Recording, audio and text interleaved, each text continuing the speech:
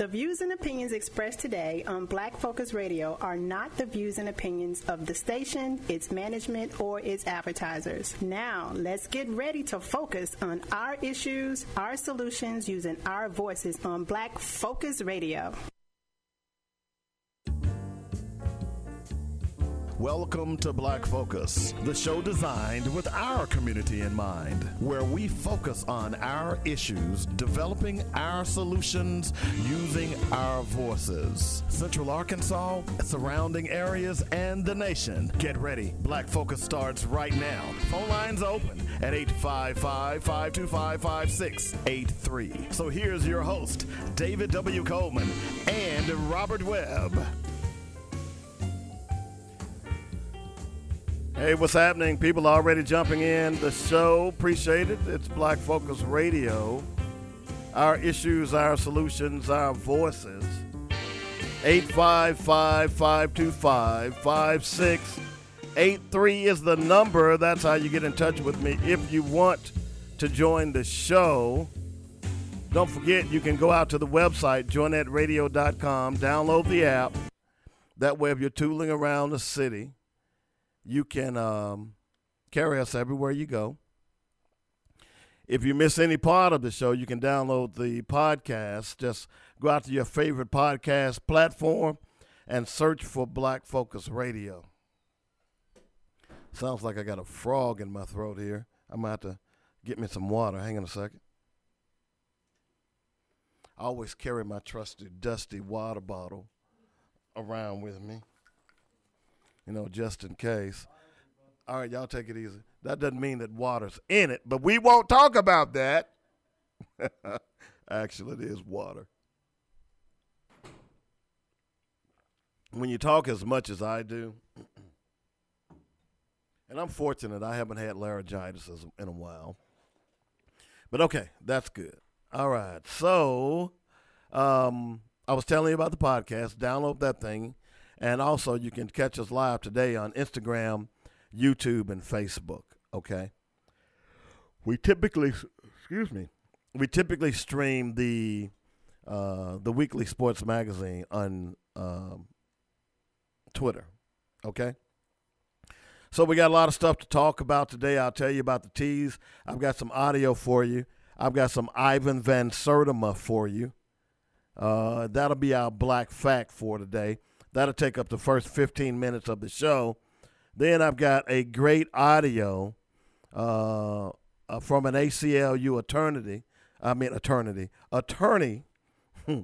who tears down the Confederate monuments in such a strategic way. It's unbelievable. And I've been looking for his name, but I can't find it. So hopefully I'll find it before we finish. But it is posted on my wall. So if you want to go out and check it out, when you hear it, you're going to love it. There was also another protest song that was released the other day. I can't play all of it, but I'm going to tell you, folks, I'm going to play some of that too. It's awesome. And I've often wondered, I remember growing up in the 70s, early, late 60s, and there was always a protest song or two or three or 10 that led the people, that the people led, that needed. What happened to those artists who, y'all sold out to calling women bitches and hoes and brothers niggas, as opposed to understanding that there was a message in their music. That's part of the reason Earth, Wind, and Fire is so popular today. There was a message in their music. The Isley Brothers, the Ohio Players. I mean, it goes on and on and on. McFadden and Whitehead. I mean, the OJs. Go back and check out the album by the OJs, Ship Ahoy. You know what I'm saying? So there is a protest song that came out that someone posted. And I'll tell you, Chauncey Perry, a guy I grew up across the street from, he and his brother Chris, he posted that song, and I played it yesterday. And, man, I wish I could play the whole song, but there's so much profanity in it. But the profanity is not what you think it is. So I might try to play a little bit of it. We'll try, okay? We'll try. Also, we're going to talk more on Bounty Gate. The explanation from Plotus doesn't add up. It just stinks to high heaven. If you don't know what Bounty Gate is, I'm coining it. I'm coining that name, Bounty Gate. Okay? The real question that we all need to understand here, and what everybody ought to be asking, did the president know that the Russians had put a bounty on U.S. soldiers' heads? And if he didn't know, why didn't he know? Think about that. We're going to talk about that a lot today. Okay?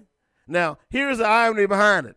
He ignores bounties on the heads of U.S. soldiers, but he's quick to put up protections for statues for Confederate traitors.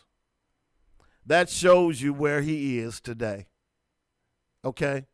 So we'll get into that. Also, did we just see a repeat of Bloody Sunday in Aurora, Colorado? Have you seen the video of the police attacking that peaceful group of protesters who were in the park playing the violin because of the murder of another black man, the horrific murder? Did y'all see that video? Man, what the hell's wrong with police, man? There's something wrong. We'll talk about that too. And also, I was going to talk about this yesterday, and I ran out of time, but I want to make sure I get this in. Van Jones is dangerous to the black community. Let me say that again, and I'll explain later on in the show. But that cool, calm, collected guy that's on CNN that you think is so down to earth, so middle of the road, Van Jones is a snake. Don't let him fool you. We're going to talk about that today as well. But before we do that, we got to do black facts. And this is a black fact that I promised to do starting yesterday. And there was a lot of stuff happening from the weekend, so we skipped past that.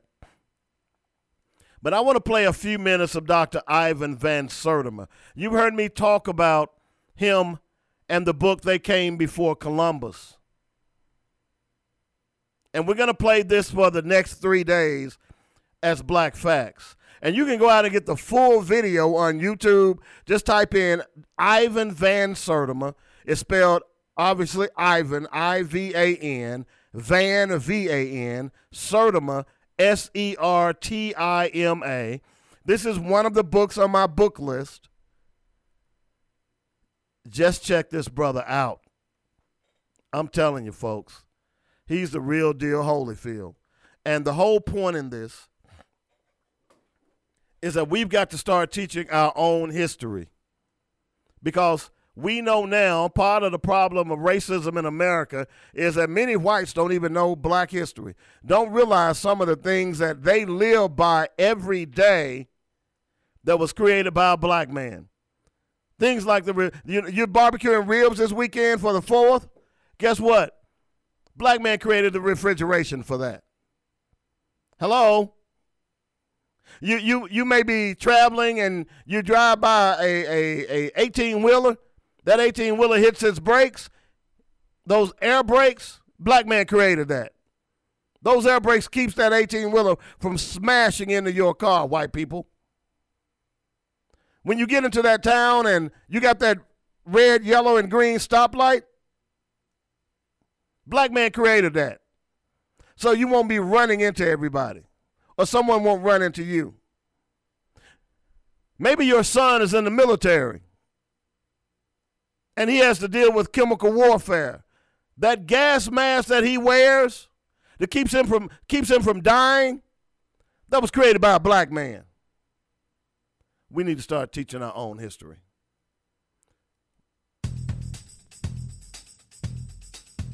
Dynamic Black Facts. Our culture, our history, our people. This is Dr. Ivan Van Sertima. You're going to like this. Based on my book, They Came Before Columbus, African Presence in Ancient America.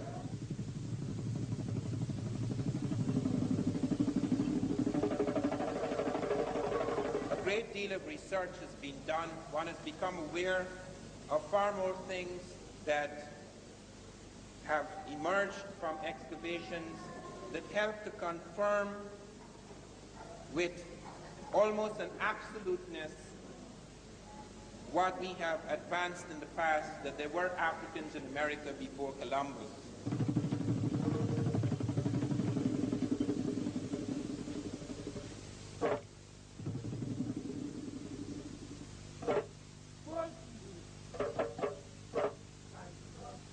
They came to America not as slaves but as masters.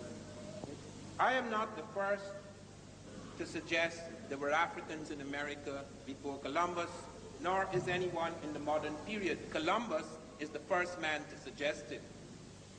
In his diaries, and there is a marvelous book, a huge book, a trilogy in fact, published in 1904 by John Boyd Thatcher, 3 volumes.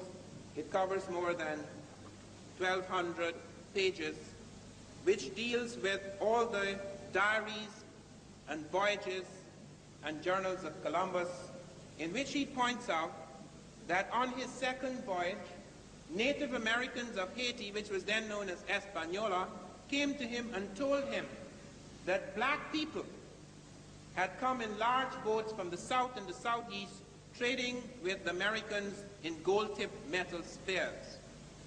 Columbus did not believe this, perhaps, but he did a very cautious thing, which is very important to us, in that he sent samples of these metal spears back to Spain. And they were assayed, they were examined by the Spanish metallurgists, and they ruled that these spears had the same ratio of gold, silver, and copper alloys as spears then being forged in African Guinea. Furthermore, the Portuguese told Columbus when he returned from his first voyage, the Portuguese told Columbus that they were aware of Africans leaving from the Cape Verde Islands and going far to the west with merchandise in large boats. There are 2 things to bear in mind here. First of all, the Portuguese were aware of African navigation because the Portuguese had been in Africa since around 1450. They in fact had clashed with the Gambian Navy.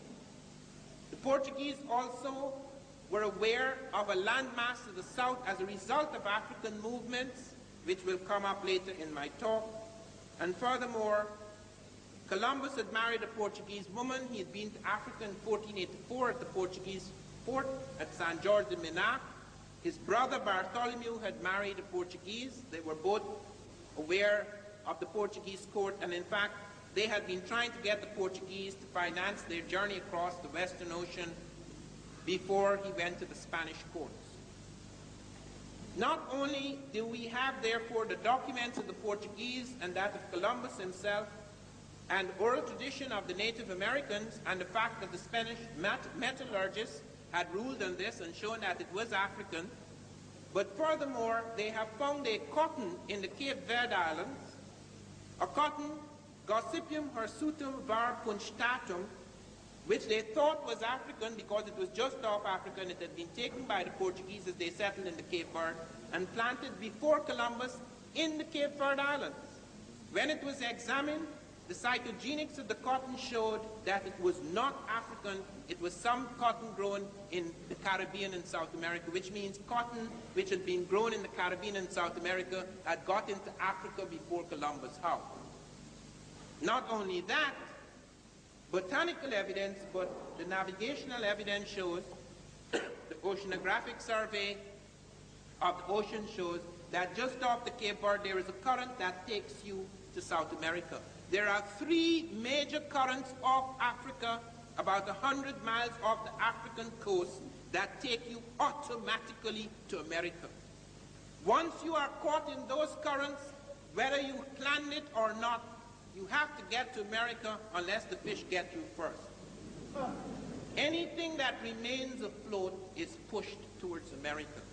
Off the Cape Verde Islands, the current takes you in onto the northern tip of South America, into the Caribbean, into the Gulf of Mexico, If you're off the Senegambia, it takes you to South America, into the Caribbean, into the Gulf of Mexico. If you're off the southern coast of Africa, it takes you towards South America, and you could fall into the currents that take you into the Caribbean, into the Gulf of Mexico. The evidence shows that, and I will leave the Columbus period aside for a moment, the evidence shows that there were Africans American not only before Columbus, but before Christ. And it has been carbon dated, and we can establish this beyond the shadow of a doubt. The reason why history has to be reconstructed in the Americas and in Africa in the way it is done now is because we cannot use the same historical methods that are used in Europe. Europe has had the enormous advantage of the conquest in that its libraries have remained fairly intact for many centuries. Our libraries have been shattered, and it's not a question of the lack of libraries.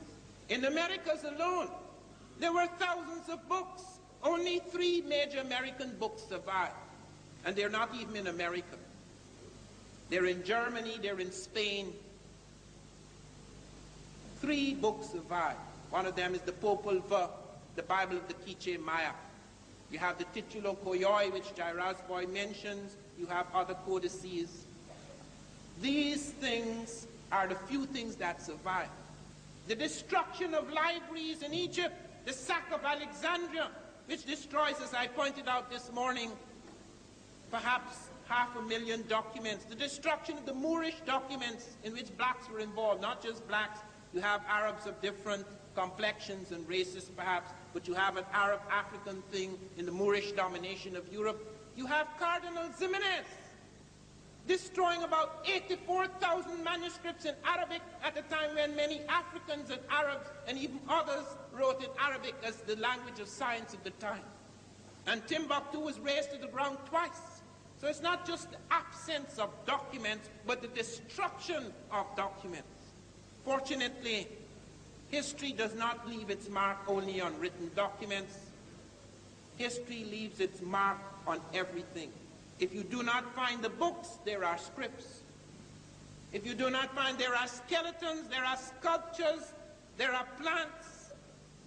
There are many things that have left their mark, and that is the reason why we reconstruct history by going to all of those strands, into all of those avenues. It is not an historical method. It is the only valid, genuine historical method to reconstruct the fragmented history of Africa and America. In the case of Columbus, for example, why is it we who are so familiar with the voyages of Columbus are not aware of the fact that Columbus never touched the American continent? Why are we not aware of the fact that Columbus remarked on this matter not just once? Several times he mentioned on his 3rd voyage that he went along the coast of Africa, that he stopped in the Cape Verde for several days looking for black animals because he found both the Africans and the Native Americans in the Caribbean were sacrificing black animals, and he wanted to please them with a black animal as a gift. That he wandered further, finding no such black animals. He wandered further into the Senegambia current and was swept. He said he had 6 ships, 3 were sent on the normal route, and he was swept on the Senegambia current, making it in far less time, but under grievous conditions because the Europeans were totally unaccustomed to the great sun burning down upon them in tropical latitudes. And Columbus reports how the heat was so great in the equatorial regions as he took the African route that the caskets burst, the meat roasted and putrefied, and that he feared for the life of his men and himself if rain had not fallen. All these things are recorded in the document. They're just the sides. They're just the sides, things dismissed, pushed aside, until we put together the botanical evidence, Gossypium, Hirsutum var Punchtatum, the metallurgical evidence that the Spanish metallurgists had assayed the metal spears and showed them to be African, the navigational evidence, because the currents move in that direction, and the Portuguese had noted the Africans had the navigational capacity and were actually setting out from the Cape Verde. The documented evidence, both of Columbus himself and of the Portuguese, the oral tradition of the Native Americans, all of these things are there. until we pull them together, they make no sense because they're constantly being thrust aside because they suggest Africans are where they should not be. Let me deal not with that early period because I merely pointed out as an example of the method that is used to reconstruct history and that it is a valid and legitimate method and the only method that is available to us now because of the great destruction of documents. It was in 1858 that peasants in the village of Tres Zapotes in the Gulf of Mexico discovered an enormous stone head. This stone head weighed 10 tons, just a head, 10 tons. It was made of basalt stone, and it had vividly Africoid features, as Dr. Matthew Sterling was later to comment on it nearly a century later, that it was vividly African, vividly Negroid was his term. It had broad nose, very full lips. It was clearly one of the classical African types. It had a helmet, which had never been seen on any sculpture found that so far in the Americas. Close by it was found a stele, which indicated a date of about 291, November the 4th, 291 BC, 291 years before Christ. They were not sure, however, if that date necessarily related to the head. And at that point in time, no archaeology, no serious archaeology had been done in America. However, in 1938, a scientific expedition set out from the Smithsonian Institute, University of California, and the National Geographic, and they found that head again.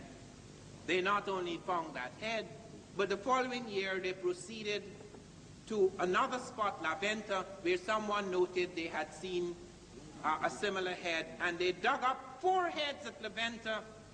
Between 1939 and 1940, 4 heads were dug up at La Venta, and again it was the same thing. Enormous heads, 6 to 9 feet high, just a head, weighing between 10 to 40 tons in weight, having African-type features, and the same type of helmet, as Jairaj Boy has pointed out. You could find it at Tanis in the Egyptian Delta, with a flap falling along the side of the head. A kind of crest with a flap and incised markings, etc. And the extraordinary thing is that I discovered last year through a friend of mine, he's Wayne Chandler, he's an photojournalist. He discovered in the files of the Smithsonian a photograph that has been suppressed for nearly 50 years, which is shown here for the first time in public in my slides, which shows that the first head that was discovered not only had African features, but Ethiopian braids, carved out in the stone. It has never been published, it has never been shown.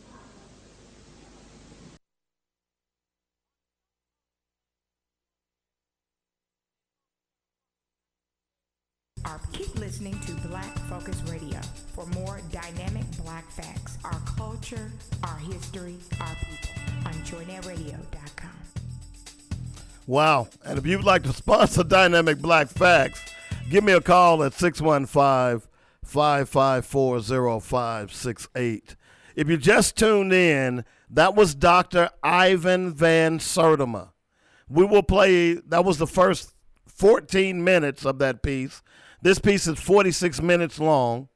We're going to play 15 minutes of it tomorrow, and then we'll wrap up the last part on Thursday. Now, the reason I wanted to play that to you were a couple of things. Is because when you talk about looting and burning has been going on with the European race for centuries. You heard him talk about the fact that when they went into Africa, when they went into Timbuktu, Alexandria, all of the great places of Africa, when they realized that, hey, we weren't the first, these people are smarter than what we thought they were, they started burning everything So a written record of African successes was destroyed. But the key, they couldn't destroy the statues. They couldn't destroy those Olmec heads that he was just talking about, that was found in Mexico, that looked like black people, that were dated almost 300 years before Christ. He talked about the cotton, the botanical evidence, a cotton that was only found in Africa, but somehow or another ended up here in America. He talked about the metallurgy, the metals, the spears that were traded, that were sent back to Portugal to be tested, and found that those were legitimate spears from somebody else. I'm just saying, folks. So you all don't know your history. I beg you to go out and read this book. If you don't do anything else, go out and listen to the whole Dr. Van Sertima. Listen, there's a whole litany of videos on YouTube about Dr. Van Sertima. It will shock you. It will surprise you. But that's where we have to begin when it comes to our history. We can't be what we want to be unless we know what we used to be. You get that, right? How can you tell your kid to be you're a king or a queen when in his mind, only thing he's ever been taught about himself or herself is that they black and they poor and we came from slaves? How are you gonna pull positive vibes out of that young person and help that young person to be the person that they can be and have confidence in themselves if they have no roots? I say all the time that black people weren't slaves. Black people were people who were stolen and forced into slavery. Hello? Go out and read the book. Trust me. So I'm in a teaching mood today. Y'all excuse me. So I've got a lot of audio. In the next hour, we're going to play some more audio. And this guy is going to debunk his heritage or historical record as it relates to white supremacy and these Confederate monuments.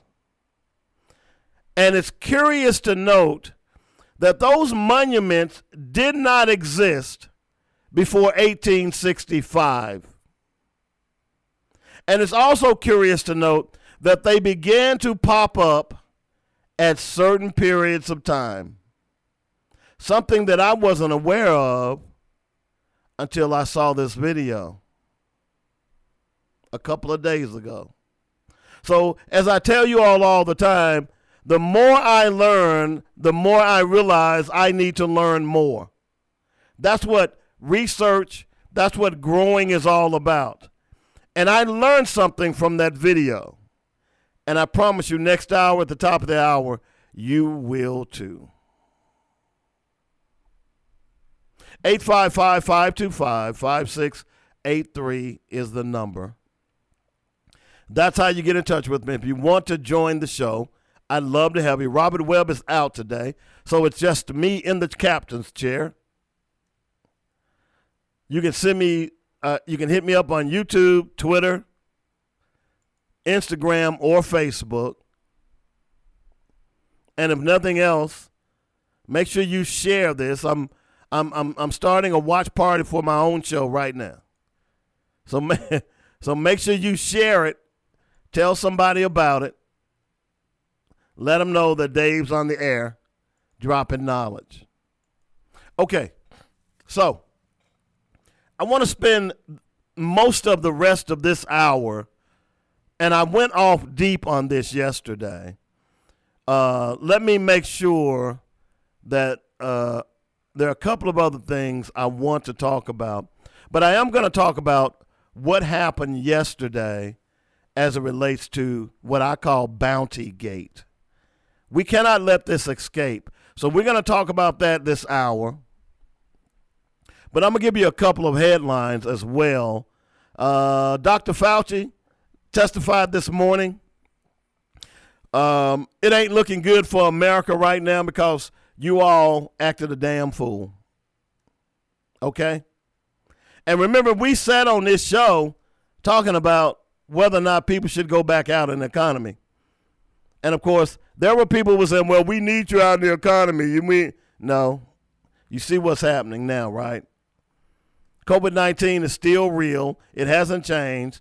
And, by the way, the Chicago Bears, just to give you a signpost, it's kind of like, COVID-19 has had all of us, the entire world, and especially America, just driving down that dark street. We're lost. We don't know where we're going. But the Chicago Bears gave us a signpost. And you know what it was? They said that they were going to refund all the season ticket sales for the 2020 season. Now, you may not understand what that means, because NFL owners are not in the business of giving back ticket refunds. That doesn't happen. But you know what it means, potentially, is that there will not be an NFL season this year. What? I told you, I don't think it's going to be a college season. I don't think it's going to be a high school season. And to be totally honest, it shouldn't be. So keep your eye on that, okay? And you might want to go out and check out Dr. Fauci this morning just to see what he has to say. He is the only credible person in the PLOTUS administration. And those of you who don't know what I'm saying PLOTUS, P-L-O-T-U-S.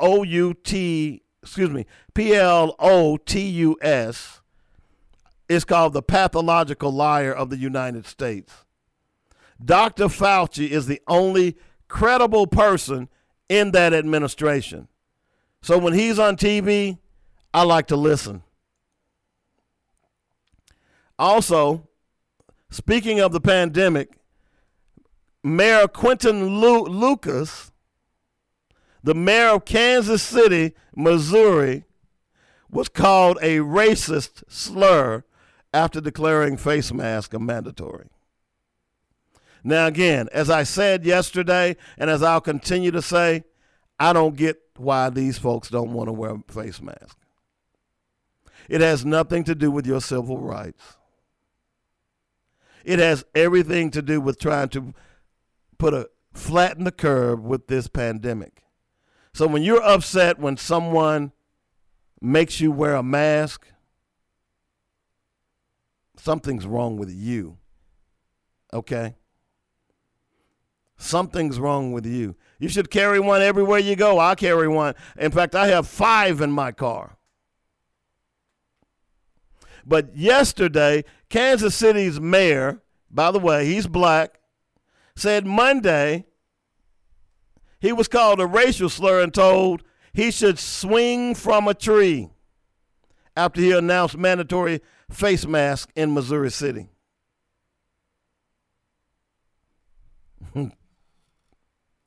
Mayor Quinton Lucas on Twitter shared a screenshot of the text, which came after he announced Friday that the mask will be required in Kansas City when 6 feet of separation isn't feasible. Now, here's what the texter sent to him. You walked with rioters not wearing a mask, you idiot. You should swing from a tree. But he's quick to say this, I'm not threatening it, but would love to see it. Yeah, you are threatening it. That passive aggressiveness. Now, there is no information on whether or not this person is being investigated, but he should.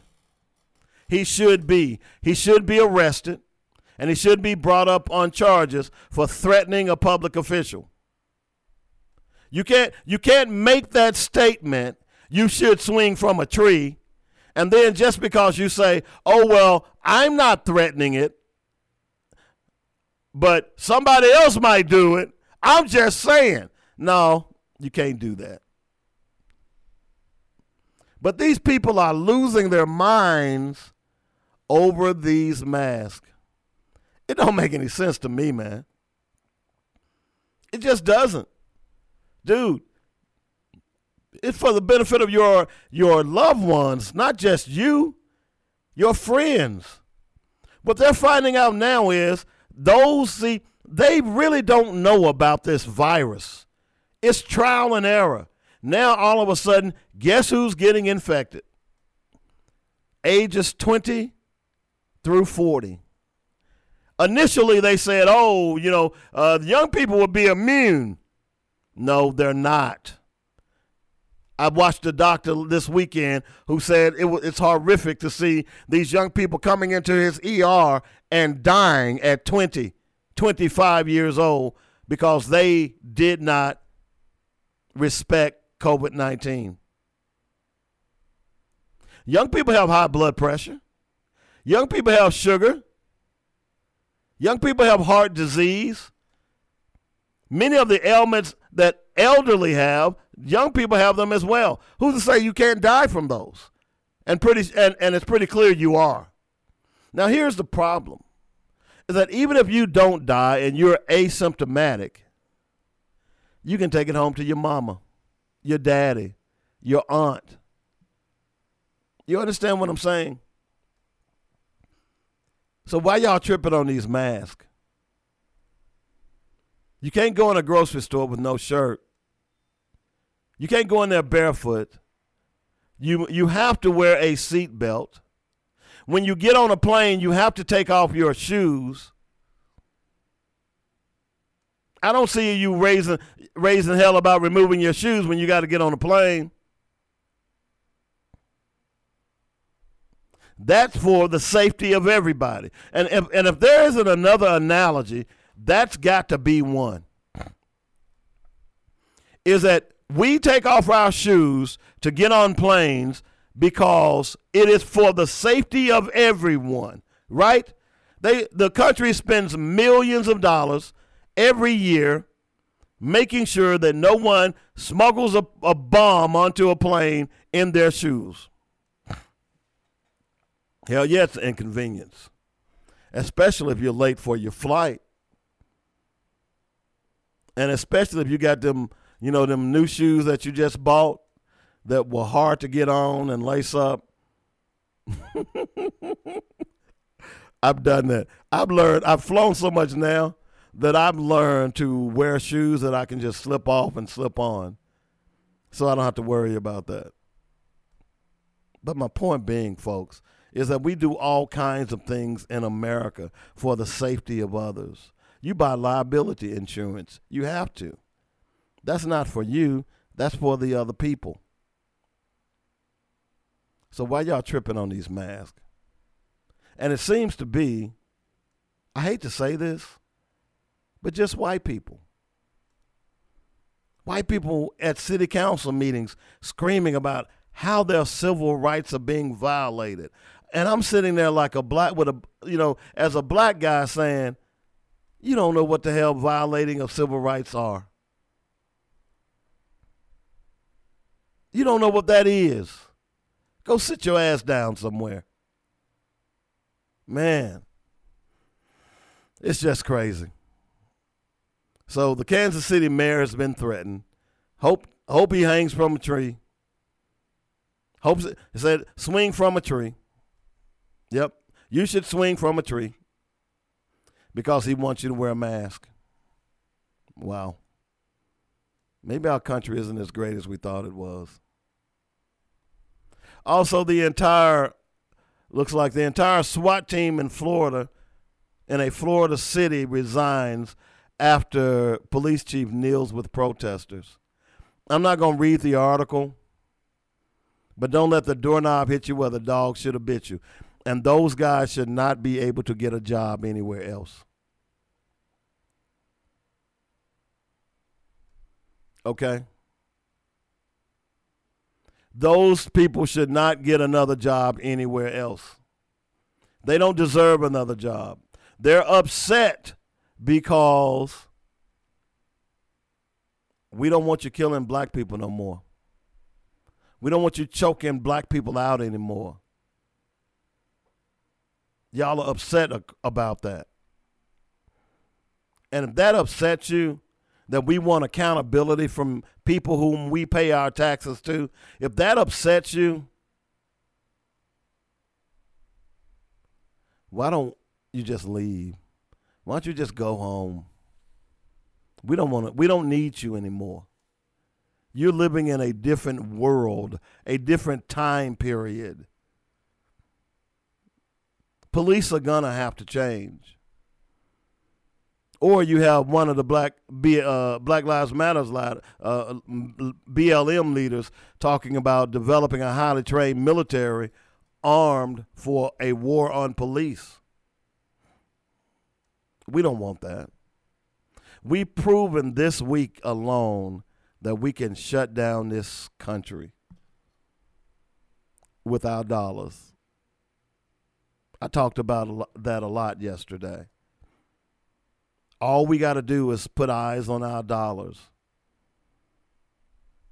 I heard Facebook, their worth is down $60 billion simply because major corporations said, we're not going to spend money with y'all anymore until you change how you allow people to post, until you block some of those white supremacists.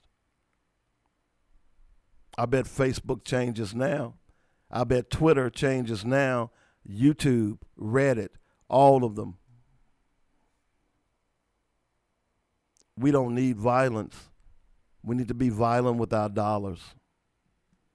That's how we solve this problem.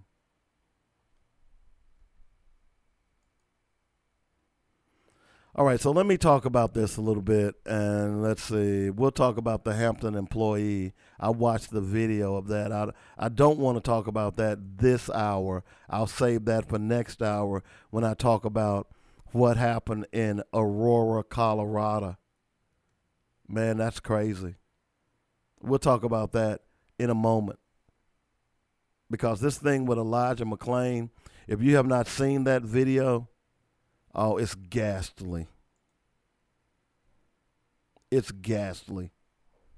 All right, so here's what I want to talk about. I spent a lot of time on this yesterday.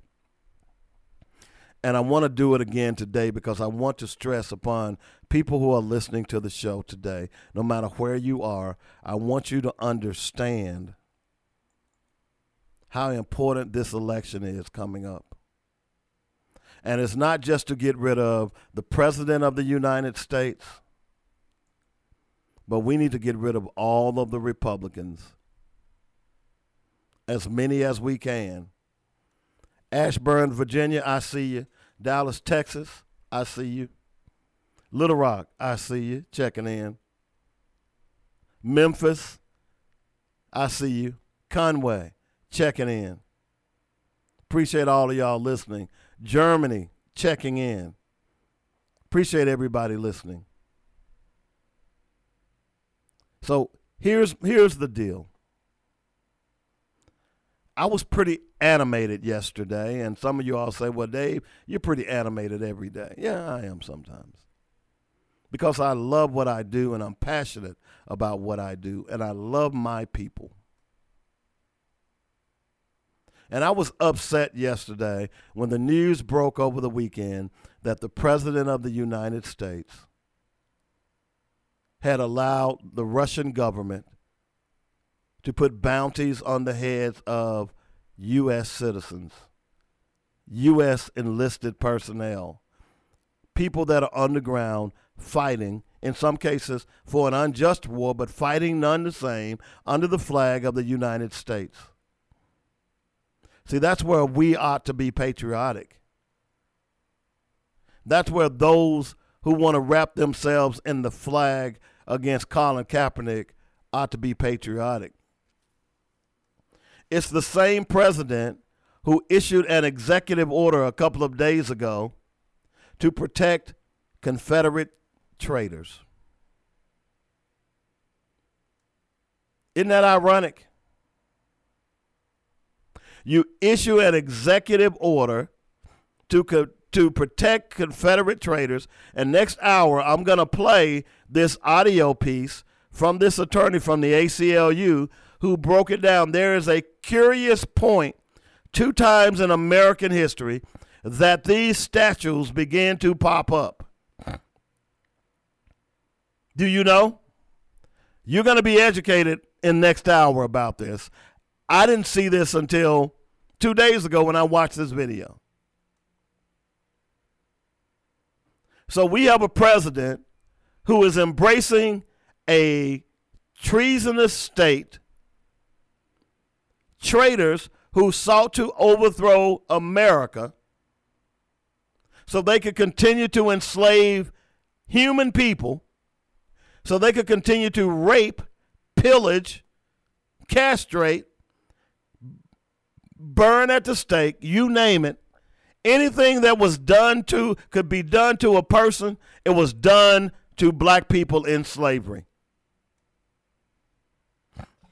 That's why I love what the Whitney Plantation said in their piece about weddings and why they don't have weddings at the Whitney Plantation. This is not a place of fun. This is a place of reflection, of remorse, of reverence, where 350 black people died. No, we're not having weddings on our plantation. Loved it. But we have a president, as I said yesterday in signing off, we all should be concerned that we have a president that not only embraces white supremacy, it's pretty clear that he's part of their movement. When you tweet a video of a man in a golf cart saying white power, and here's what kills me. You always know when this guy is lying. He'll say this, well, I didn't listen to the audio. You're a damn lie, dude. You knew exactly what that guy said. So what you're saying to us, and see, he assumes that we, the American people, are stupid. Well, part of his base is, look, the way they follow him, that 33%, they are stupid. Sorry. Don't get mad at me. I know what you're saying. Oh, Dave, you shouldn't call names. They're stupid. Come on. What has that man done for you, that 33% base? Not a damn thing. But he plays on your emotions like these statues.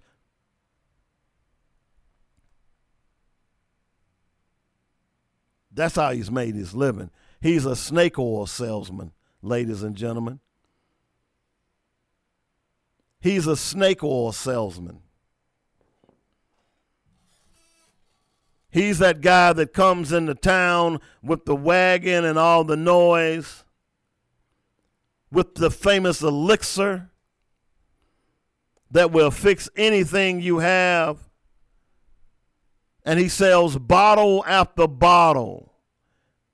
And that famous elixir is nothing more than water. Some colored water. He sells you a placebo. So this man has the unmitigated gall to tell us, the American people, that he's president of the United States, and he didn't know that the Russians were trying to put bounties on the heads of American soldiers. His number one job as the president of the United States is what? Do y'all know? Does anyone out there know? The number one job of the president of the United States is to protect the American people. And certainly those men who go and sacrifice their lives, their time, to protect this nation on the front line. We call them the tip of the spear. That when we run from danger, they run to danger.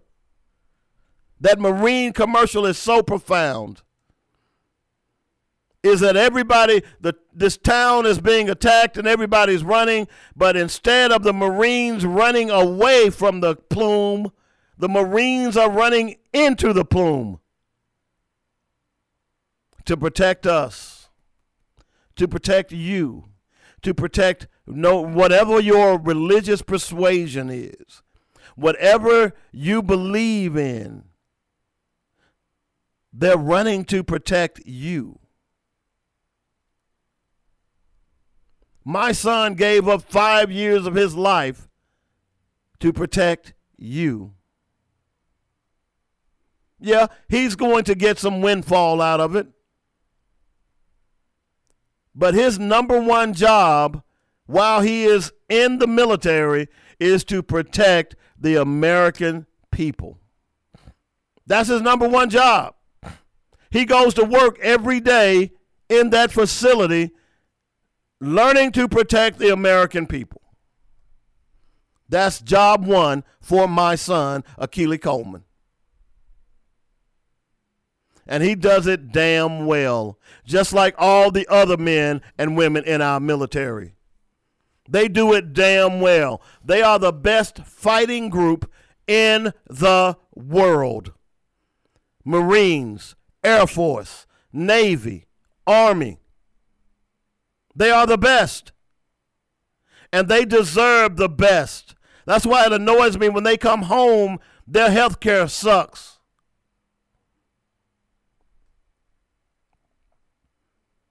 In my opinion, a soldier should never starve. His family should never starve.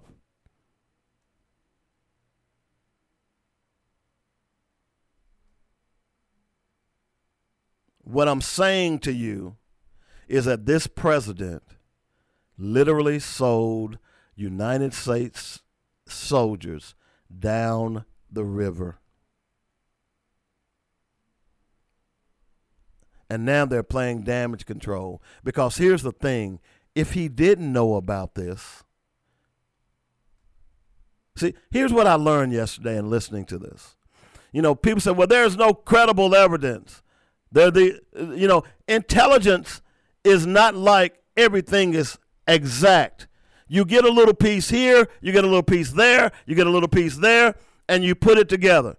I learned yesterday that when Barack Obama went after Osama bin Laden, did you know that they predicted that there was a 50% chance that that person that they were looking at in the spy satellites was not Osama bin Laden? A 50% chance.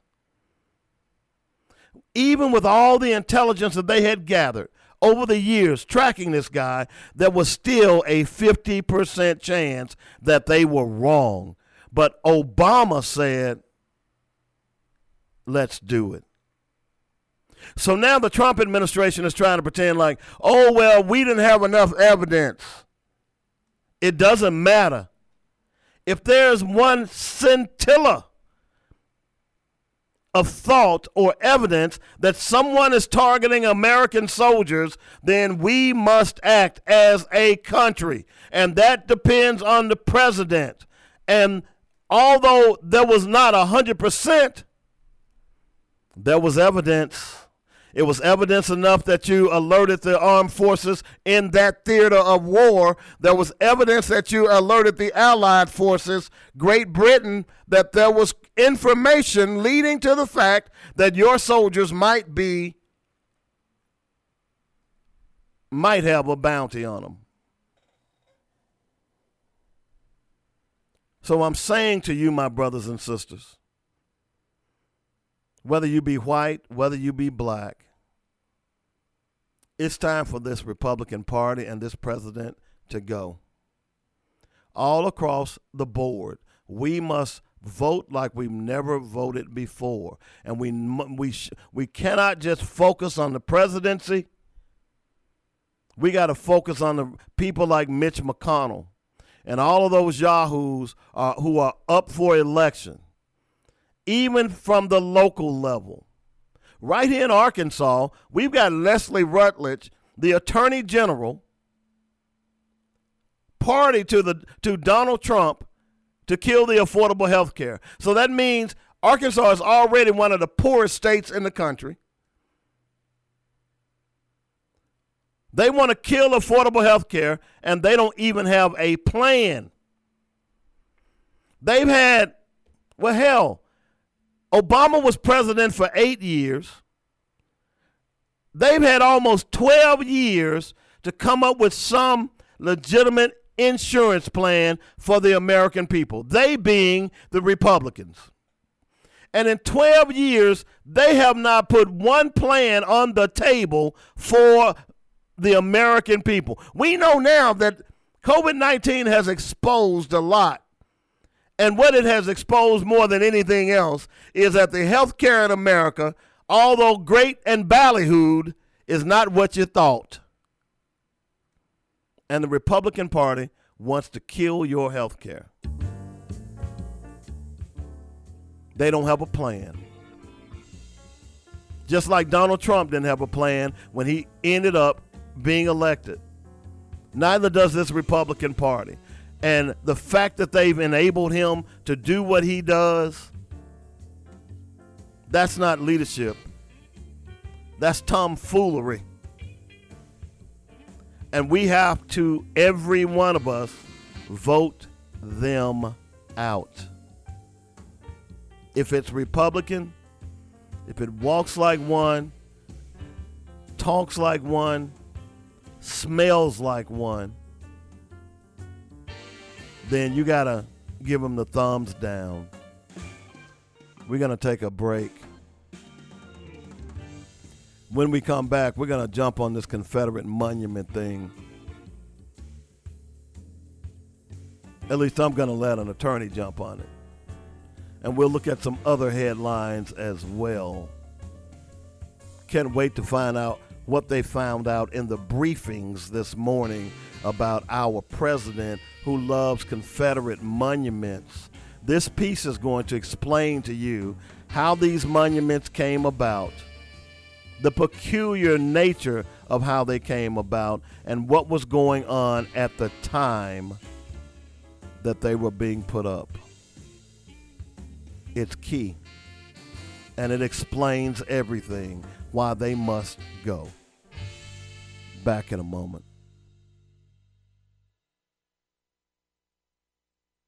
Hey, have you heard of COVID-19? Yeah, but I heard black people can't get it, so I'm good. Well, that's absolutely not true. And everyone is at risk of getting and spreading COVID-19. I'm curious, what else have you heard? I'm almost embarrassed to say, but I hear if you spray bleach all over your body, you can kill the viruses that have already entered your body. Wow, that's also not true. Truth is, there's no way to kill the virus because there's currently no cure. What you can do is take preventative measures and wash your hands regularly, practice social distancing, stay home if you're sick, and clean and disinfect frequently touched surfaces. Noted. One more thing. So if I get the flu shot, that won't stop me from getting COVID-19? Correct. Flu shot can protect you from the flu. If you do begin to develop symptoms of COVID-19 like fever, dry cough, shortness of breath, call your doctor. Find out if you should get tested. For more ways on how you can protect yourself and your family from COVID-19, visit arminorityhealth.com. Arkansas Minority Health Commission. Your health, our priority. Hey fans, are you looking for the best chicken wings in the city? Then look no further than Great American Wings, located at 3230 Colonel Glenn Road in Little Rock. Getting ready for the big game? It's Great American Wings. Getting ready for dinner for the family? It's Great American Wings. Lunch, dinner, or snacks? It's Great American Wings. No matter the size of your group or the flavor of your wings, Great American Wings got you covered. Call today at 501-406-7134 to place your order. Are you on a tight schedule and don't have time to stop by Great American Wings, don't fret. Call us up and we'll deliver your favorite flavors right to your front door. That's why we're called Great American Wings, because we aim to please. Don't miss out on the best wings in the city. It's Great American Wings, located at 3230 Colonel Glenn Road, right here in Little Rock. Open daily from 10 a.m. to 9 p.m. Great American Wings is guaranteed to offer you something that'll tickle your taste buds. You've tried the rest, now try the best. It's Great American Wings. The Septima Clark Community Power Institute is an annual summer program that provides young people between the ages of 13 and 19 years old the opportunity to participate in and lead workshops, critical discussions, community outreach, research activities, and much more. Septima Poinsett Clark left a rich legacy. She is considered a pioneer in grassroots citizenship engagement and was even referred to as the mother of the movement. In fact, Septima Clark mentored Rosa Parks months before the Montgomery bus boycott. She also helped create the citizenship schools all over the South. The SCCPI combines education and hands-on real-world application to develop leadership skills and civic engagement in young people while tracking current and relevant issues. For more information, visit www.projectsouth.org. You got it. England and East Little Rock's answer to your aggravation. The Joy Network. Now.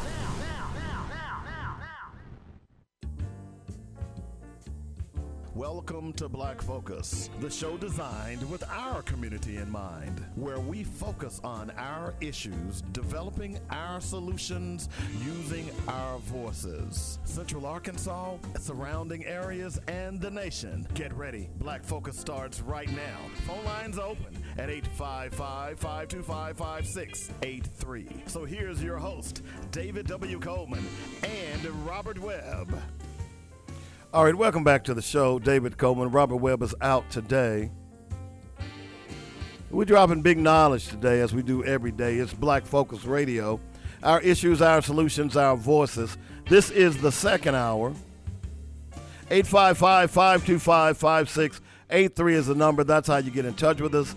If you want to join the show, we got a great second hour coming up for you. I did find out the name of that attorney. I'll get to that here in a moment. We're also on Instagram, YouTube, and Twitter, Facebook. And don't forget, you can download the podcast if you miss any part of the show. Just go out to your favorite platform and search for Black Focus Radio. We're out there. We're like on 10 different platforms right now. We doing it. Yeah, we doing it. Okay. So we got a lot of stuff to talk about today, this hour.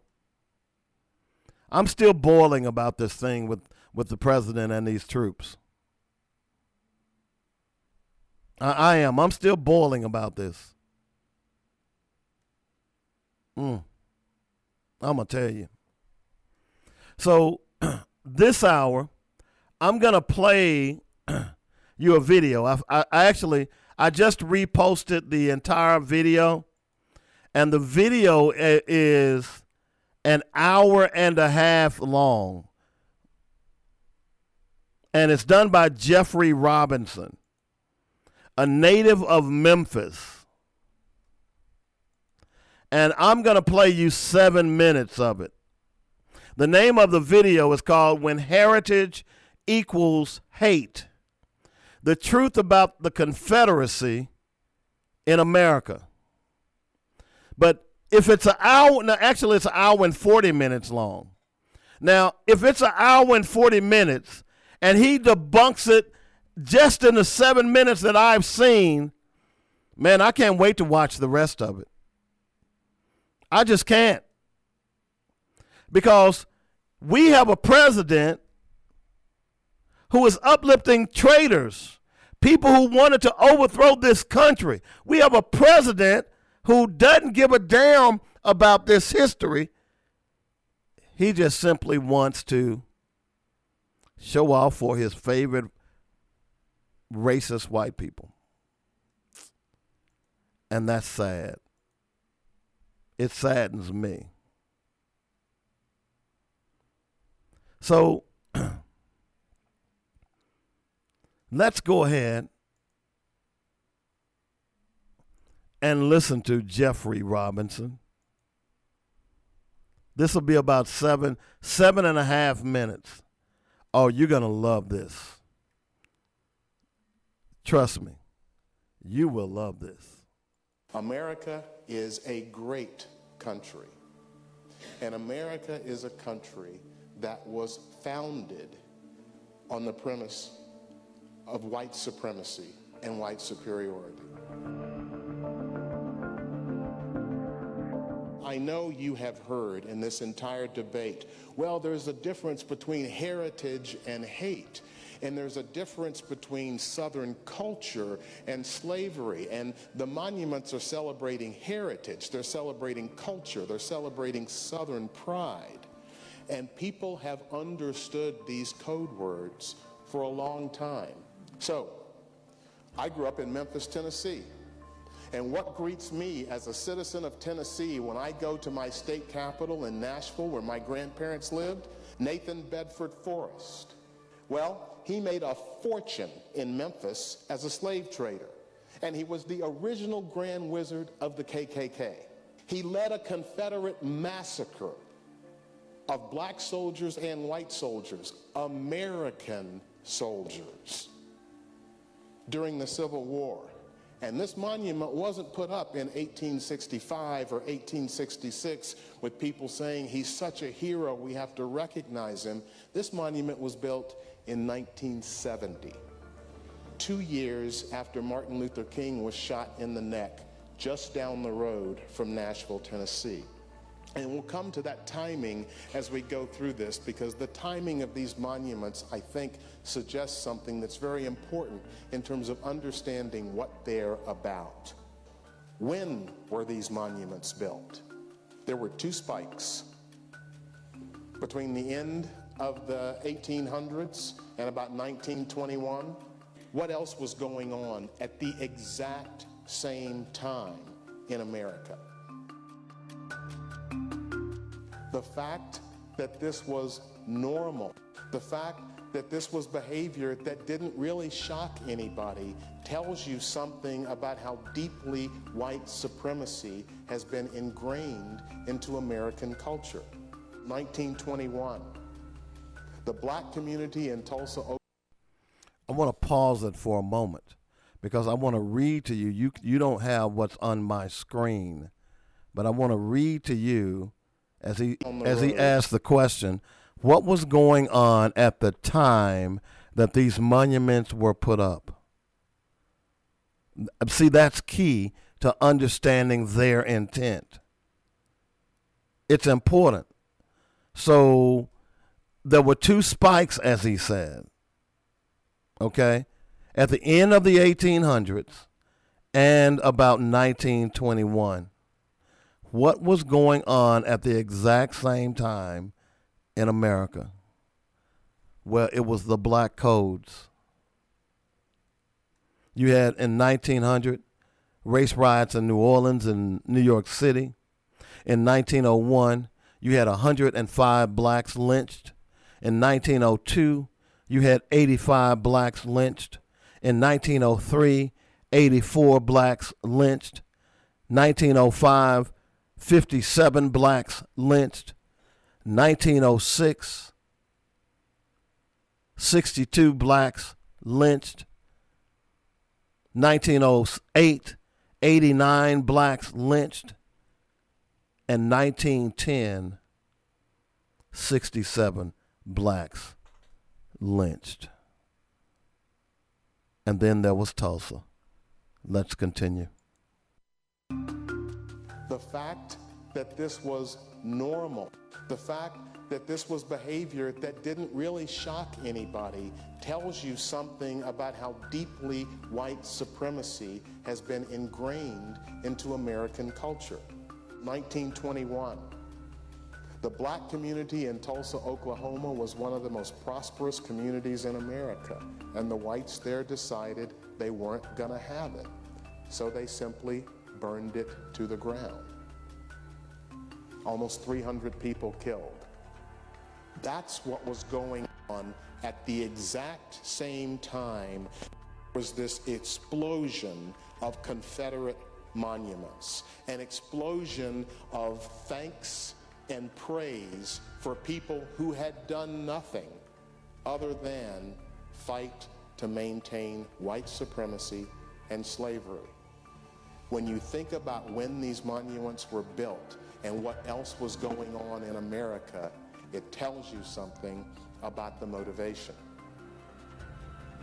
So how about that second, 1947 to 1968?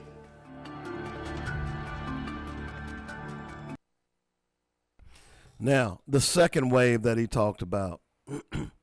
Here is, and although he didn't read this, but here is Theodore G. Bilbo, the United States Senator from Mississippi, 1934 to 1947.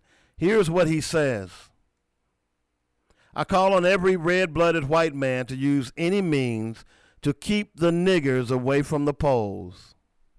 If you don't understand what that means, you are just plain dumb. You and I know what's the best way to keep the niggers from voting. You do it the night before the election. I continue.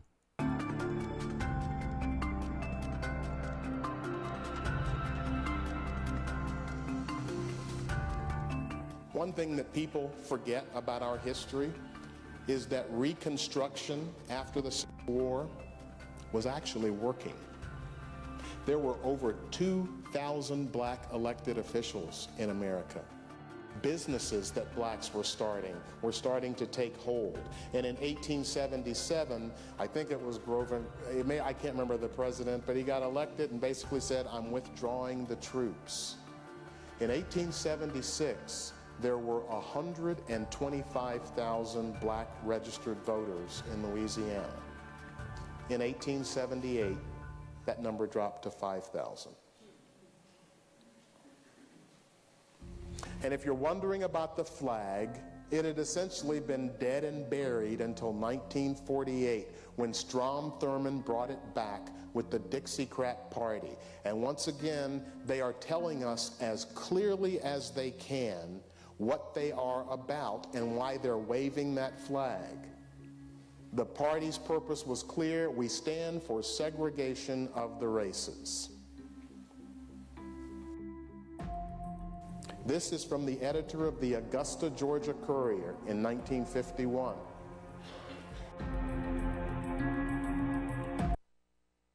It reads, the Confederate flag is coming to mean something to everybody now.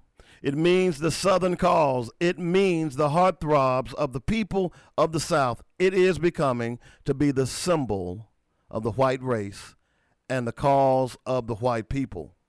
The Confederate flag means segregation.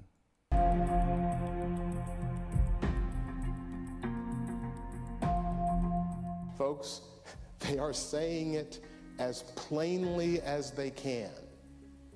And yet, we are still having a debate in this country about what this stuff means. I am going through this to try and show you the events that were happening at the same time that this second explosion of monuments in the South to Confederate heroes was being built. And then this happened in '63. Segregation today, segregation tomorrow, segregation forever, and just a few weeks later, the Confederate flag was flying over the University of Alabama. And in September of 1963, these 4 girls got blown up in this church. This was the young girl that survived. These are the faces of people watching the bodies being taken out of the church. This is what was happening as the second explosion of Confederate monuments was happening in America. So, some of these statues are coming down. They're being removed in the dark of night because the city officials don't want to remove them in the day because there might be disputes, there might be violence, there might be fighting. My only point is this: there is a movement in America that has not been in existence in my lifetime. I was 11 years old in Memphis when King was shot and killed. And I was young, but I was old enough to know enough. And what I'm telling you is the discussions about racial equality that were going on then are nowhere near as deep, as intense, and as revealing as the discussions that are going on today. As scared as I feel and as frustrated as I feel with what's going on in this country, there is a part of me that says we are on the cusp of something. This is a freaking tipping point, and it is going to go. That's Jeffrey Robinson, just a portion of that piece, and I posted the entire presentation on my wall. You got to go out and look at it. But let me encapsulate quickly, because I've been saying it for years, because I've studied the history, that flag only meant one thing, and that was death and destruction to the black man. Had nothing to do with heritage. It wasn't, that flag didn't exist in 1823 in the South. It didn't exist in 1843 in the South. Those monuments weren't even around during that time period.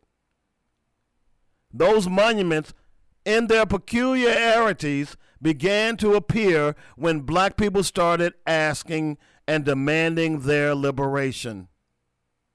That's key. That's key. Because you tell me it's heritage. See, if I tell you my heritage is ancient Africa, there is evidence to prove that. If I say my heritage is from Africa, the extrinsic evidence is what I look like, this melanin. But the intrinsic evidence is all of the people that are on those hieroglyphics, all of those people that were in Mexico that were with those Olmec heads that were carved that looked like me. That's the intrinsic. That's my heritage. So if you tell me that flag is about your heritage, shouldn't that flag be throughout your history? But it isn't. Shouldn't those monuments have been built in South Carolina in 1820? In Virginia, when the first slaves came over here in 1619? Where are those monuments? They're not there. They only began to pop up when black people started getting their independence. He talks about the two spikes of when they really began to take off. The first one was right after the Civil War. And something he said that, again, I had not heard any historian say, is that Reconstruction was actually working. It would have worked had it not been for the people in the KKK and those racist sympathizers who sought to destroy this country. It was working. But someone said, hey, let's go after the blacks. So from 1900 to about 1920, monuments started popping up everywhere. That's when blacks were first released. That's when the Freedman's Bank was raided by white racists. That money was for slaves. And then you had the Red Summer, where all across this country, all across the South, you had black people being killed and murdered and their business being burned to the ground.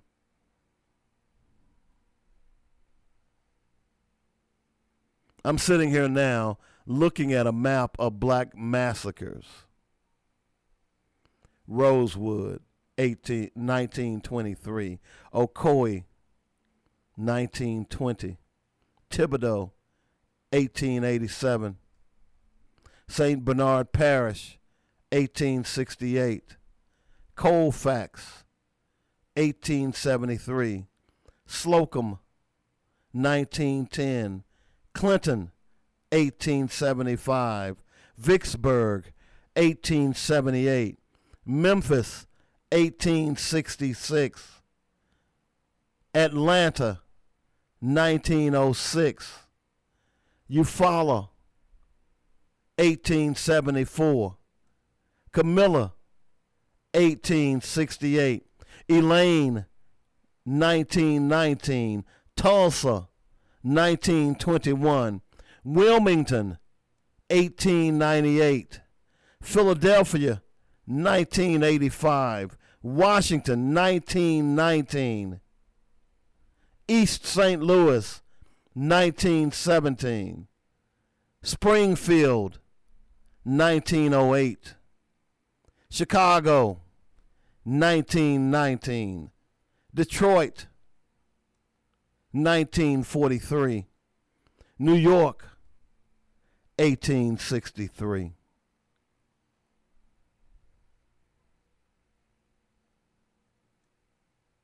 There is no debate. There is no debate.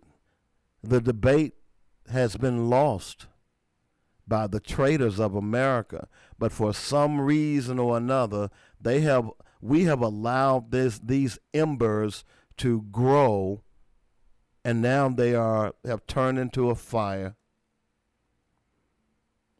And it is important that we douse those flames. It is important that we finally say, this will not stand. It's more than about a monument. No, a monument is not going to change the hearts of man. No, it isn't. And I thought long and hard about this because I'm going to be honest, at one point, I was saying I don't even care about those flags. I don't care about those monuments. But I've had a change of heart because as you know more, you do better.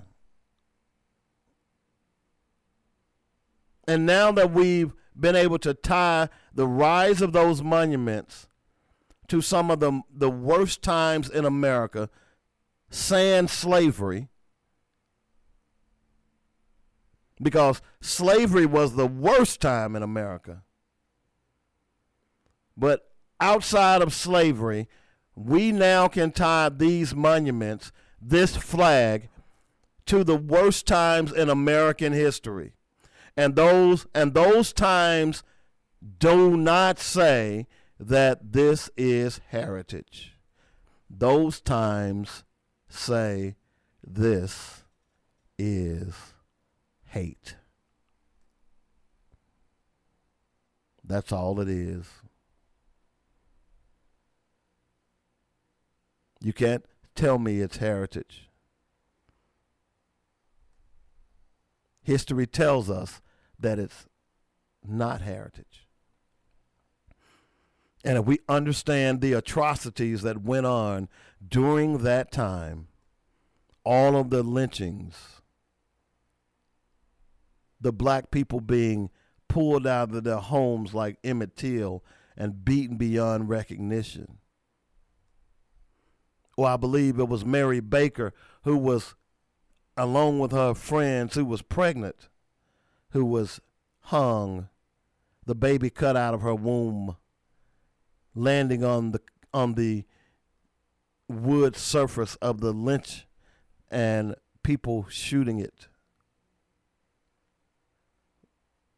And then filling Mary's bodies full of lead. The many people who were set on fire and castrated, and all of the white men during that time who kept the genitals of black victims in their root cellars to brag about, to drink a shot of beer or whiskey with your friends and brag about how that nigga struggled, how he fought.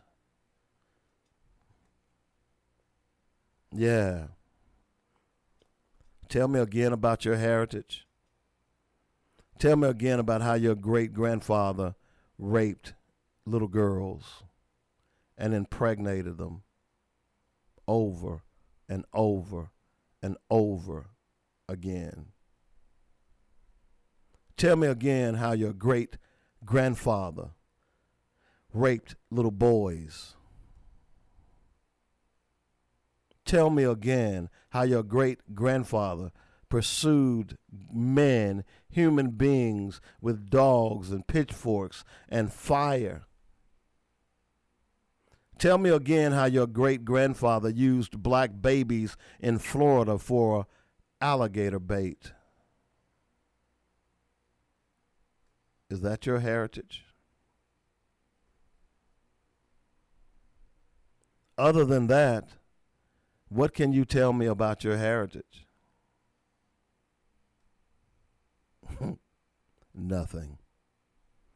Because you know I'm telling the truth, and you know what that flag stands for. You know what those monuments stands for, and that is hate. And they need to come down. My tax dollars should not be supporting those monuments. In fact, no one's tax dollars. I don't know of any country in the world who has defeated an aggressor and then they turn around and build monuments of adoration. You see how sick that is? I don't know any Jewish community that has statues of Hitler or Himmler. I don't know of any. You could pay me $1 million if I walked into a Jewish house and they had images of Nazi soldiers on their wall in adoration.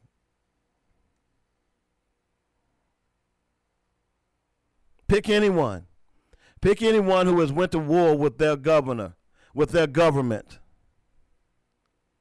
If they became victors, I don't know of anyone who has those pictures on their walls. I don't know anyone who is flying the flag of the opposition, the flag of traitors. I don't know any other nation.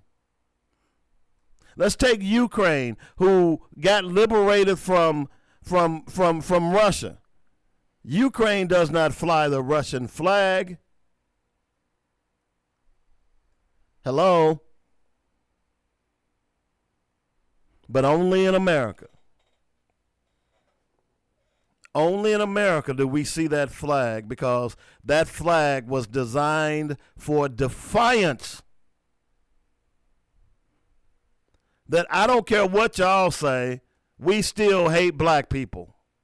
And if we had an opportunity, we would send them back to where they were, and that is slaves. So don't come to me about your heritage.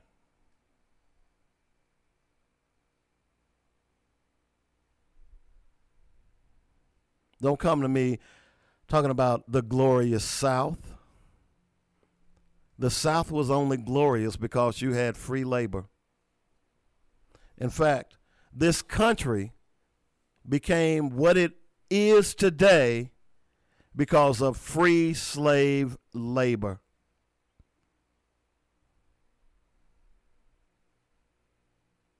That's why reparations are in order. The labor of my ancestors made this country what it is today. This superpower. And that's why now you need to break bread. That's why now you need to say, hey, we just don't want to go and wash their feet. We just don't want to go and pray with them.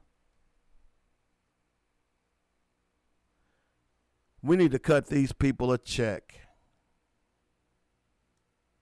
for the pain and misery that our country perpetuated upon a wonderful group of people.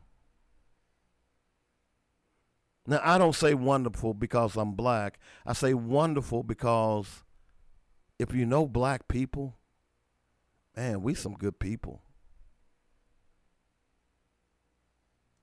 We live beside you all every day. Most people would have wanted revenge. Now, you could call it brainwashing, but a lot of it has to do the nature of black people. Go do some history. Go read. You know, the reason Africa was taken over by the Europeans was naivete. You're seeing it happen right now with China. The reason Africa was taken over by the Europeans and they were sold into slavery was because African people are a loving people. Although when the white man showed up, they said, wow, that's a peculiar looking person, human, but he is God's creation all the same. We're going to help him. We're going to feed him.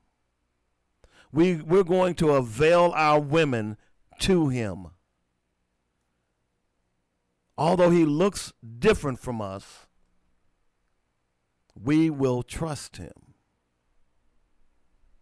That's what many of the kings and queens did. It was too late when they realized that the white men were invaders. They weren't there to make friends. They weren't there to enjoy the fruits of that country. They were there to rape and pillage. And by the time the kings and queens realized what was going on, it was too late. Africa had basically been carved up and destroyed.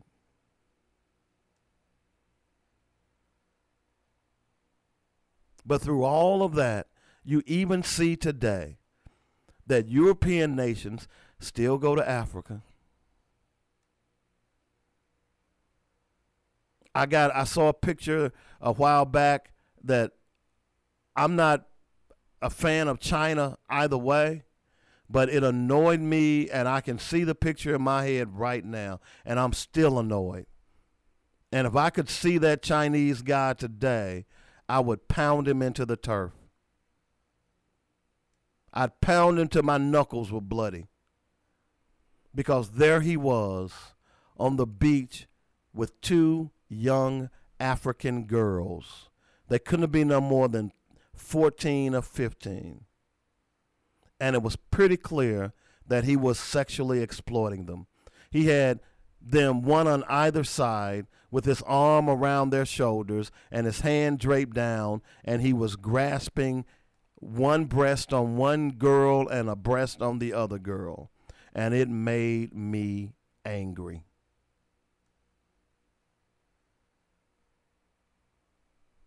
Because all China is doing is going to Africa and exploiting Africa again.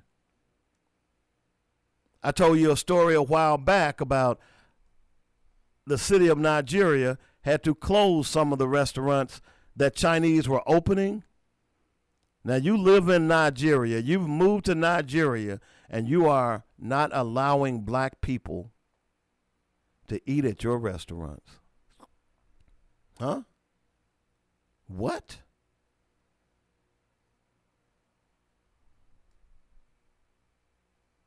Africa, unfortunately, has always had an open door policy to the world to its detriment.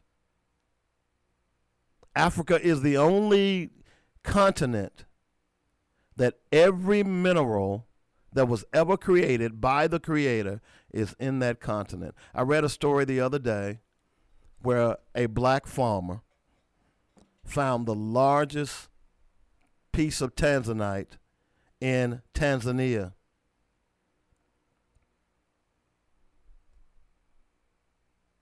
He found two pieces. In Tanzania, they let locals do the mining. And he was digging, and he happens to find that piece. In fact, he found two. He's a millionaire now. And you know what he said? This is the African spirit. They said, well, what are you going to do with the money?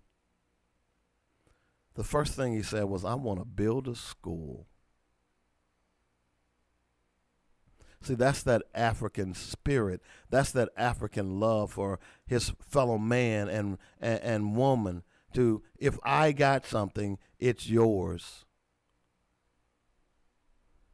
That attitude doomed the country in the early 1700s as the slave trade raged.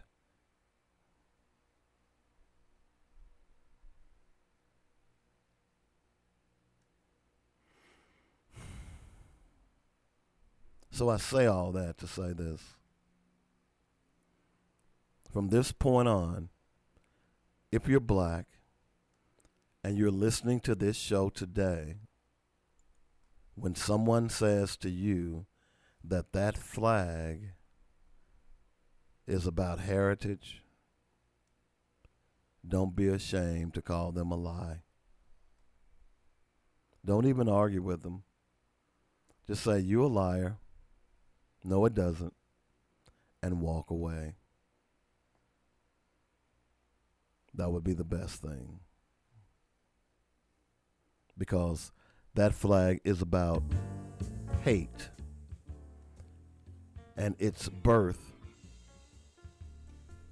and those statues have shown us that it's about hate. We're going to take a quick break. When we come back, I want to talk a little bit about black people are still being accosted in public because they're black. Back in a moment.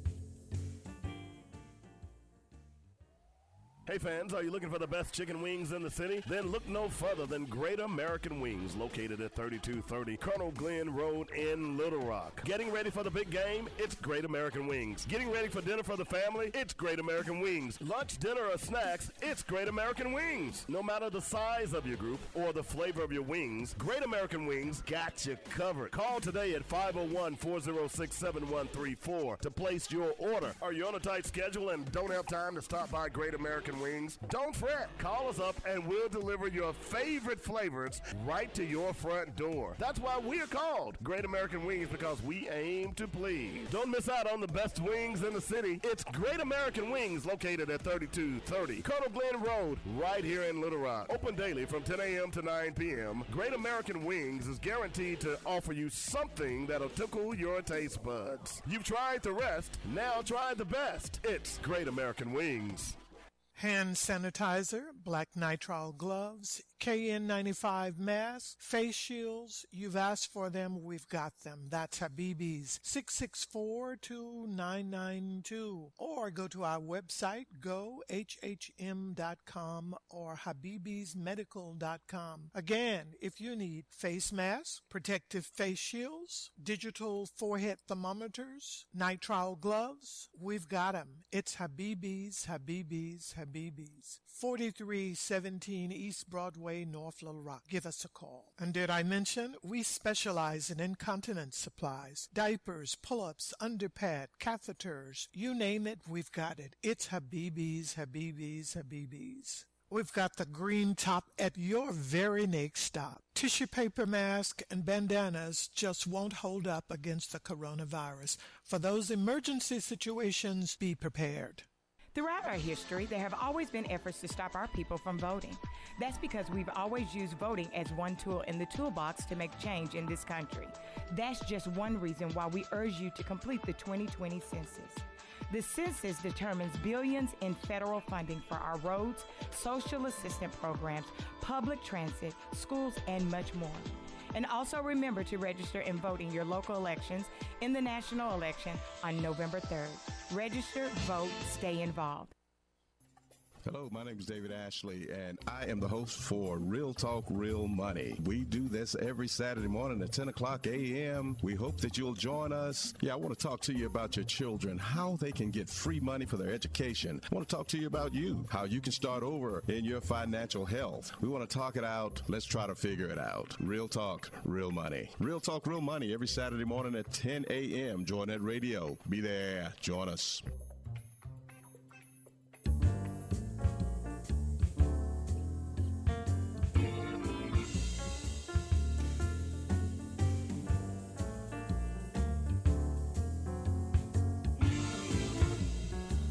All right, welcome back to the show. David W. Coleman here for Black Focus Radio. Our issues, our solutions, our voices. 855-525-5683 is the number. That's how you get in touch with me if you'd like to join the show before it's over today. One other quick note. I talked a little bit about Aurora, Colorado. We'll talk about the Hampton Inn here in just a moment. But this is something that needs to be discussed quickly. Apparently, people in Aurora, Colorado, if you have not heard the horrific story of Elijah McClain, who suffered a heart attack as a result of a police encounter in 2019, we're just now hearing about it now that many people are digging up these old cases of horrific police brutality. Here's a young man who was walking home listening to his earphones and was accosted by the police. He ends up getting beaten, held down, choked, shot up with ketamine, where he died of a heart attack. I posted the video online the other day. It's hard to listen to. It's hard to watch.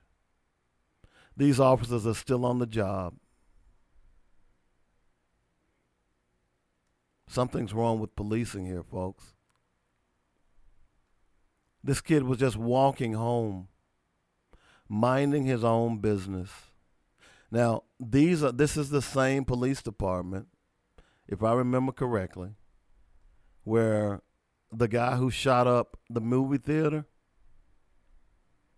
he didn't get beat up. He didn't get injected with ketamine. But poor Elijah McClain was only 140 pounds. He was beaten, restrained, and shot up with ketamine for doing nothing except walking home. So this past weekend, there was a memorial in the park. And here's what Elijah liked to do in his spare time.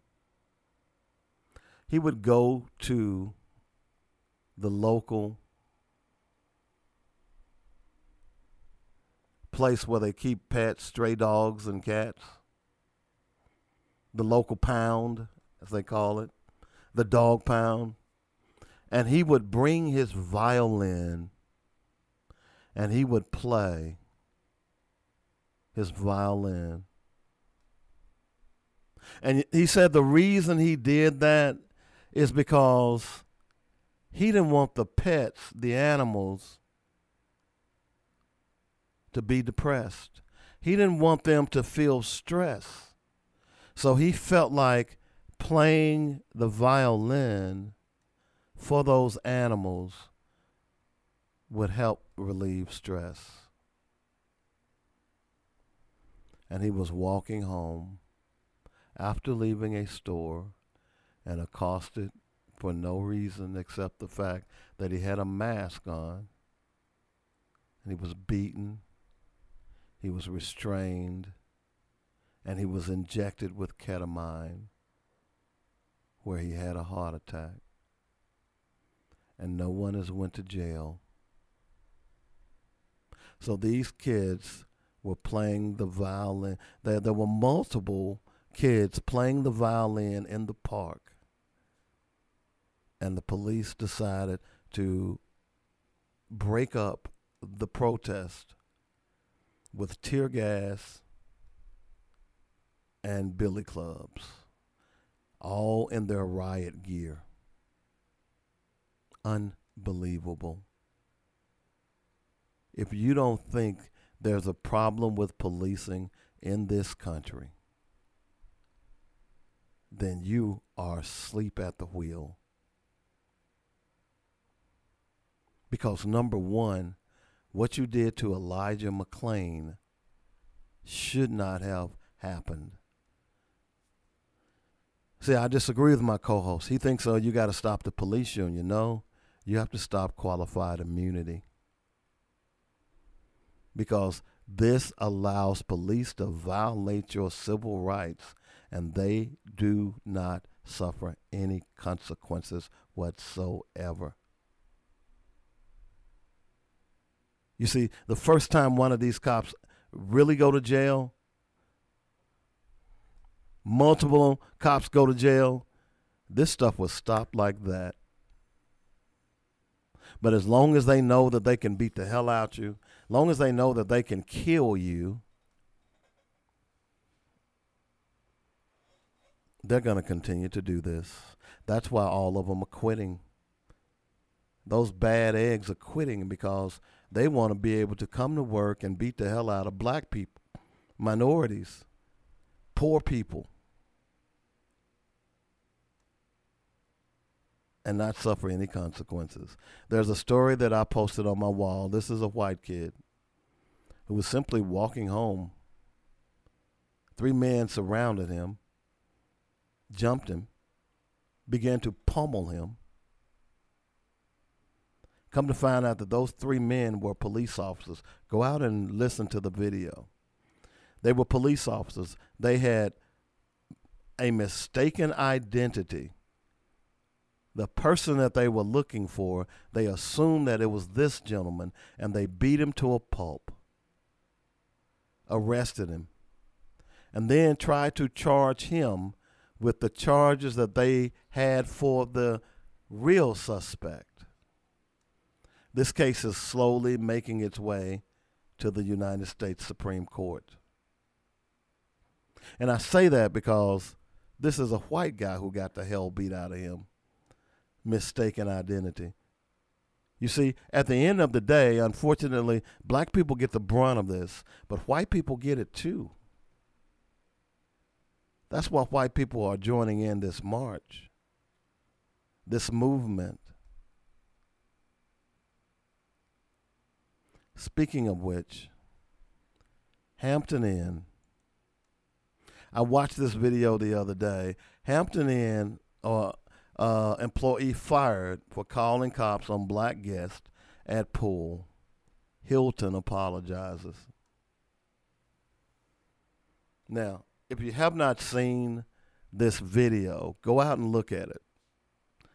Here's a lady who had paid good money to stay at this Hampton Inn. I've stayed at Hampton Inn in my travels as well.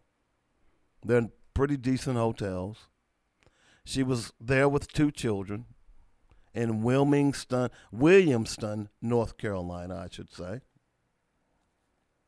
And one of the employees came out and began to ask her if she belonged there.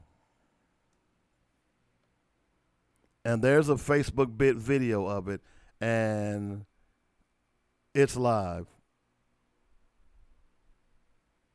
And she goes, the white lady continually harasses this person, and she goes on to say, she said to the lady, when the lady was at, there were 2 white people sitting at the pool as well, and she didn't ask the white people for their IDs. She only asked the black woman and her 2 children. She said to the lady, because it's always people like you using the pool unauthorized.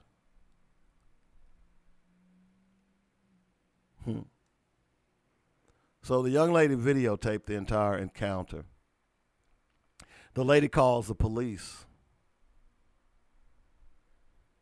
The employee calls the police. The police show up, and they assume that Miss Williams Wright was the problem. And Miss Williams-Wright had her hotel key. She said, I have a room here. I belong here. They asked her for her name. She refused to give her name. Good for her. I know my rights. I don't have to give you my name. I have not committed any crime. Yada, yada, yada. So to show you how racist the police were, they went out to her car and ran her license plates. Wow. They just assumed that the hotel employee was right. There was a black woman in our pool with 2 little knucklehead kids that don't belong there, and we need you to arrest her or get her out. Now, here these kids are. She's in her bathing suit, kids in their bathing suit. So what they do, walk across the street and just climb the fence? But even the police and how they handled the situation was simply pathetic. It made me want to jump into that live.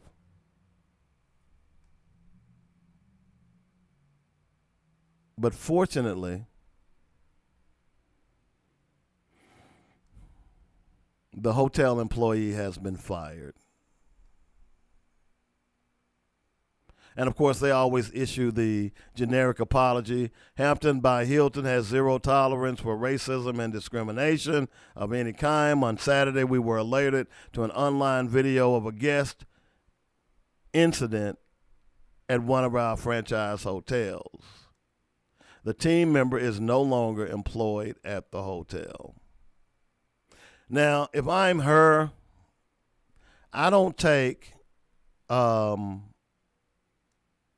year's worth of hotel stays. That doesn't cost them anything. They need to break bread. See, when a company gives you a credit, that doesn't cost them anything. What ends up happening is that they write that off as a loss or a promotion, and they get that back on their taxes. So let's say they give her a year's worth of stays at any facility around the world. That's not costing them anything. Most of the time, hotels are empty anyway. So I wouldn't want a year's stay at a hotel. I want money. So I hope Miss Anita Williams-Wright sues the hell out of Hilton, because there's something going on with, and it seems to be white women. There's something going on with white women who are accosting black people and demanding their papers. Did y'all get that? Innocent black people doing innocent things like sitting in the park or walking down the street or moving into a new house. White women are accosting black people and demanding their papers. And if you don't understand the significance of papers, then you surely don't know your history. Because if you were black prior to the current time, if you were caught and didn't have papers signed by a white man saying you had the right to be walking down that road because you were going to do something for that white man, oftentimes you were beaten and killed. If you were a woman, you were raped. So what is going on with these white women who are asking for papers? And last but not least, I want to talk about Van Jones. If you didn't know it, Van Jones was behind helping Donald Trump write his police reform bill. Yeah, that Van Jones. And here's the bad thing about it. He was on CNN. Let me just read. According to a new report, CNN analyst Van Jones was instrumental in helping to craft the order, which was characterized by Democrats as weak and a photo op. The NAACP Legal Defense Fund said that the order must not be a distraction on the path toward achieving veritable and lasting change. Van Jones didn't tell anybody. He was actually interviewed by Anderson Cooper and on Inside Politics, and he praised the order, talking about how great it was. Here's what Van Jones said. The executive order is a good thing. No, it wasn't. Mainly because you saw the support of law enforcement there. There is movement in the direction of a database for bad cops. We have never had a federal database for bad cops. That's why all these cops go all over the place doing bad stuff. The chokeholds, that's common ground now between Nancy Pelosi and Trump. Good stuff there. Now, here's the funny thing about it. Van Jones didn't tell, when he was making those comments, he did not tell the moderator that he was behind helping to craft that piece of executive order. Van Jones is a snake. He's a snake. And by the way, if you didn't know it, Van Jones is represented by Jay-Z's Rock Nation. Van Jones is a snake. Don't trust him. He has no credibility. In fact, I saw a picture of him cheesing with Candace Owens last week. Let me say it again. Van Jones is a snake. Don't trust him. I've got to get out of here. Boy, time really flew today. I hope you learned something today. I hope you go out and check out Jeffrey Robinson. He's the real deal Holyfield. So let me find a quote before I get out of here. Of course, the great John Henrik Clarke is one of my favorites.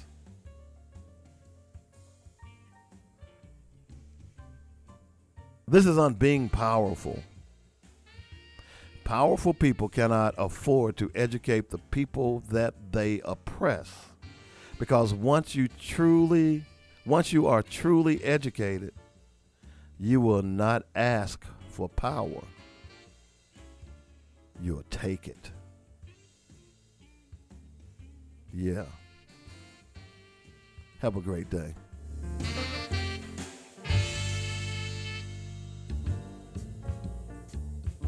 You've been listening to Black Focus, where we discuss our issues with our solutions and our voices. Join us every weekday afternoon at 1 p.m. on JoinetRadio.com.